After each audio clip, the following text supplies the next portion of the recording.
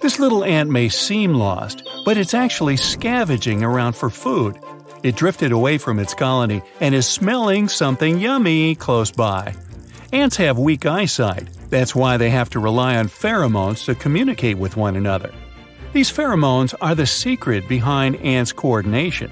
They're chemical clues that ants drop along their path so that others know where to go and even what to do.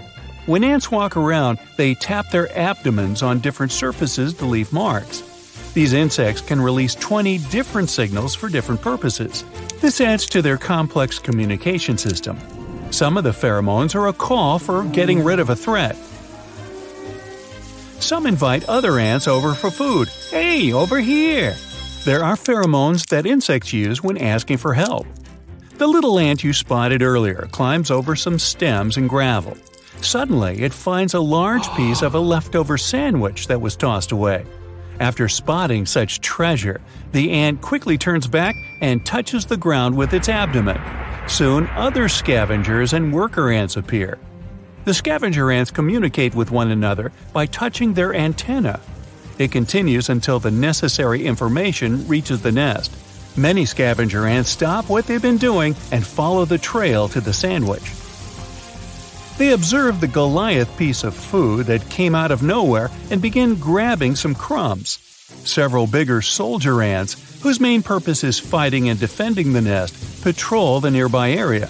This way, other insects can't snatch their prize. They set off on a perilous journey back home. They have a colony to feed.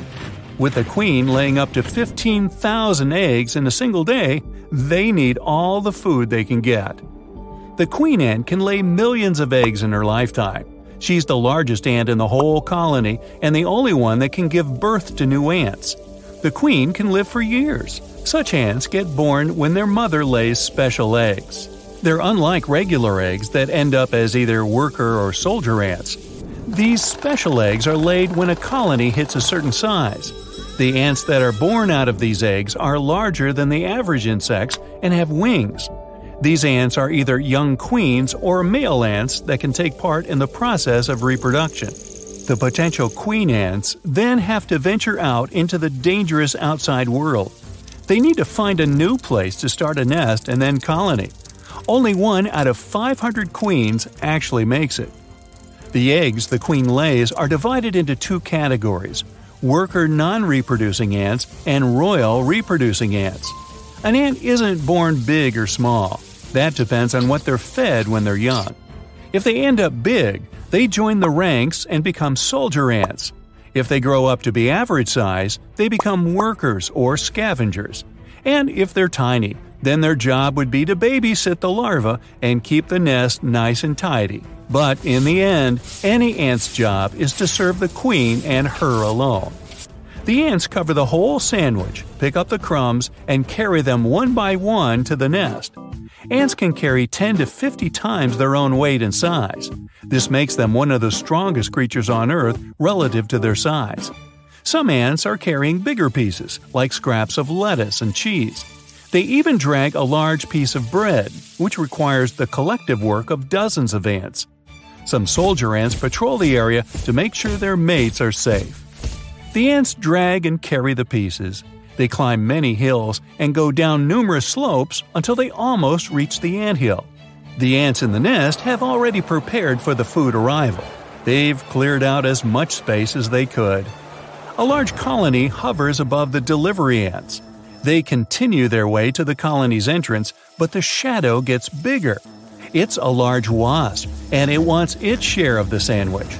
The scavenger ants are alarmed and release the pheromones of warning. The soldier ants pick up this scent. They group together to create a protective wall around the scavenger ants so that they can get to safety. The wasp hovers above them but can't do anything. Reinforcements arrive and protect the ants heading for the anthill. The entire colony is alert and in defensive mode.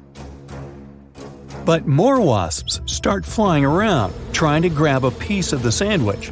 Luckily, the soldier ants are well organized and make sure not to break their defense. The wall they form keeps getting thicker and thicker until the wasps just fly away. The ants celebrate and take most of the sandwich down to the colony. The tunnels they move through can go as deep as 6 feet underground. That's a distance greater than the height of most humans. Worker ants' job is to dig the tunnels and secure the nest.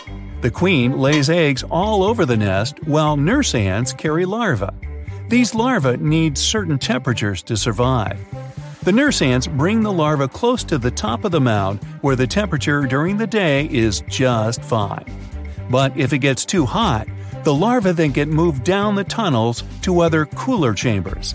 Up and down, that's how the cycle goes.